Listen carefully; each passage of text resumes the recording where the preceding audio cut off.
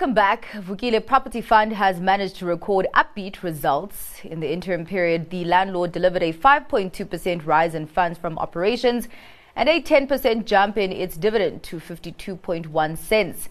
This was mainly boosted by a strong showing in South Africa and Spain as it maintained vacancies at 2%. And joining me now to take us through the 6 months that was is the company CEO Laurence Rapp. Thank you so much for your time, Laurence. Let's actually start off with the South African operation. It did post gains in its performance. And of course, some of the things that stood out for me were the low vacancies, but also the positive rental reversions. Would you say that your tenants are navigating the challenging South African environment pretty well?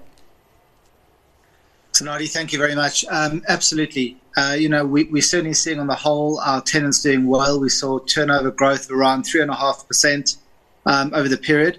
Obviously, within that, there are some winners and losers. Some players are gaining market share at the expense of the other. But overall, we're seeing that our tenants are doing well. Our rent-to-sales ratios are very low. And as you correctly point out, that is a highlight for us, that not only have vacancies stayed low, but you're seeing rental tension and rentals are increasing in both markets. In South Africa, whilst you're correct, reversions are up 2.4%. The figure we prefer to focus on is the percentage of leases reverting positively. And currently, 86% of leases are either positive or flat. That gives you a very good picture of the overall health of our tenant base, and really it is looking in very good health. Yeah. Would you also say that maybe you are seeing some shifts in terms of your tenant mix there? Because, of course, we know that there are some businesses that are experiencing more pressure than others. Of course. I think, what you are seeing is, more pressure on the discretionary spend categories as opposed to the necessities. Yeah. We also have sort of a very high component of groceries, pharmacies, etc. in our tenant mix overall. So I think on the one hand that provides a defensive nature to our portfolio, but also at a clothing level, which is one of our big categories, we saw pretty much flat growth, 0.4% for the period. Although we did sort of see a few green shoots in August and September of better performance coming through. So I think, we also have another trend of customers looking for value. When things are tight, you don't necessarily stop shopping completely. You just look for better value.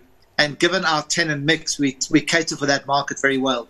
So overall, I think our tenant mix is adding to the defensive nature of our portfolio. Well, let's cross over now to Castellana in Spain, where you've also boosted your stake in that company, where now you hold 99.5% of it. Is the momentum of this asset unstoppable, even with the headwinds that the Eurozone is currently experiencing at this point?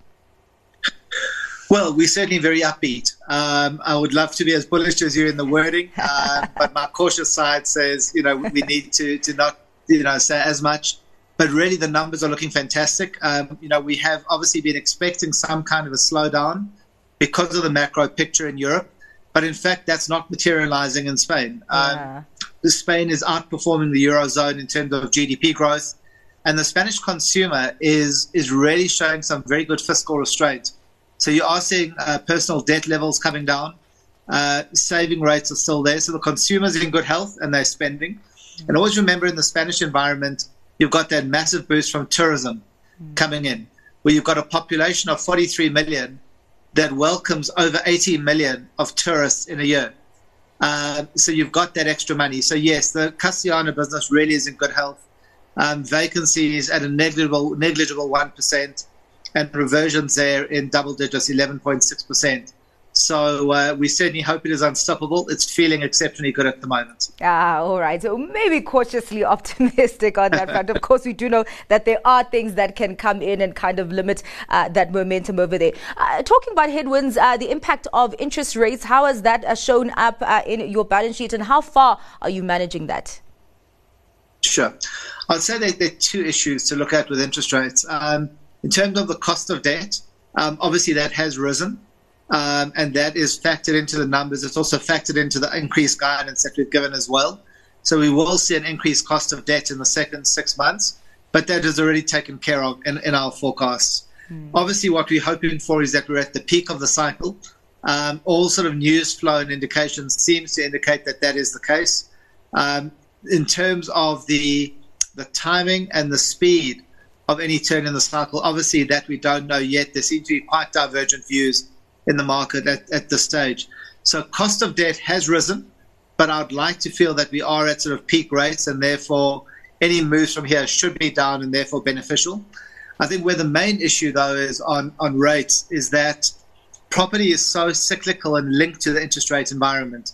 So property as an asset class worldwide has been out of favor because of higher interest rates. As we see that starting to come down, we think that will then turn the market. The million-dollar question is, when does that happen? Yeah. What we're seeing at the moment is tremendous opportunity because of that distress in the market. It's something we would love to capitalize on, but difficult in terms of the cost of equity to be able to raise that money and then deploy it. But certainly at this stage, we're not short of deal flow. It's more a question of being able to access capital at the right price to take advantage of those opportunities. All right. Well, thank you so much for giving us insights on those numbers that came out from Vukile earlier on today, Laurence. I appreciate the time. That was the CEO of Vukile Property Fund, Laurence Rapp.